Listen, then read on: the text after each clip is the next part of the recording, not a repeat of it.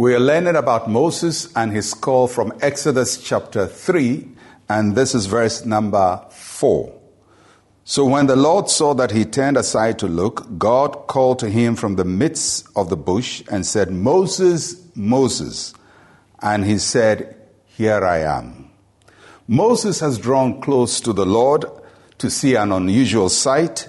He sees a bush burning, but the fire is there, but the leaves are not consumed. And he took notice and decided to go closer. Now, I want you to note God's response to what Moses did. The Bible says the Lord saw when Moses turned aside. That shows us something very important about God. He tests us to see how we'll respond. So he shows Moses something, and he's waiting to see how Moses responds. And verse 3 says, Moses turns aside.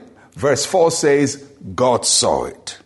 Isn't it amazing that immediately Moses moved, God saw it. He recognized it. So what if Moses had seen that fire and had moved on? He would not have received the next level that God wanted to show him. There are times when we miss divine opportunities. Have there been such times in our lives where God wanted to take us further, but we moved on because we were casual about something he wanted us to pay attention to?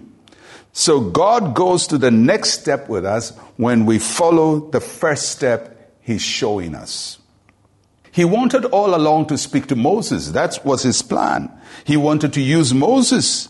But he started by drawing him to a place and showing him something and watching to see what Moses would do. And when Moses responded, then God went to the second level of his revelation. He's not only seeing, now he's about to hear. And God spoke to him and called him by name. Moses, Moses. And he responds, Here I am.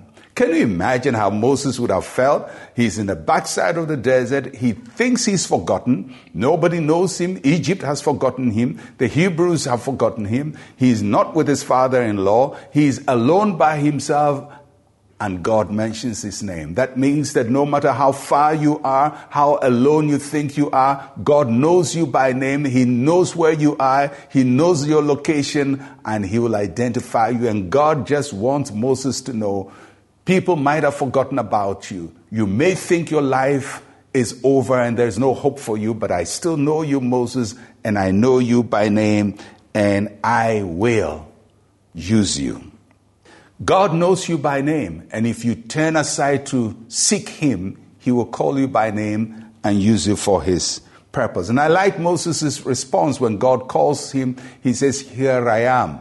He's not the first person to say, Here I am. Abraham also said, Here I am. Isaac said, Here I am. Jacob said, Here I am. It is a statement that says, Lord, I am here and I'm ready. When God calls you, that's what you say. I'm here and I'm ready. Here I am. He's not achieved much for himself in 40 years, but he's about to do something unusual. And it starts when he takes his flock close to the mountain of the Lord, sees something unusual, draws closer, and now his name is being called. But that's not the end of the story. It's just warming up, because God is about to tell him something very, very massive. And today I just want you to know that God knows where you are, and when he calls you, just respond, Here I am.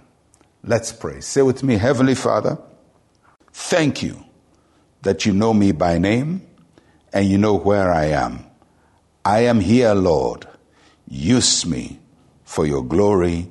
In Jesus' name, amen. We'll continue tomorrow. I'm Pastor Mensa Otabil. Shalom, peace, and life to you.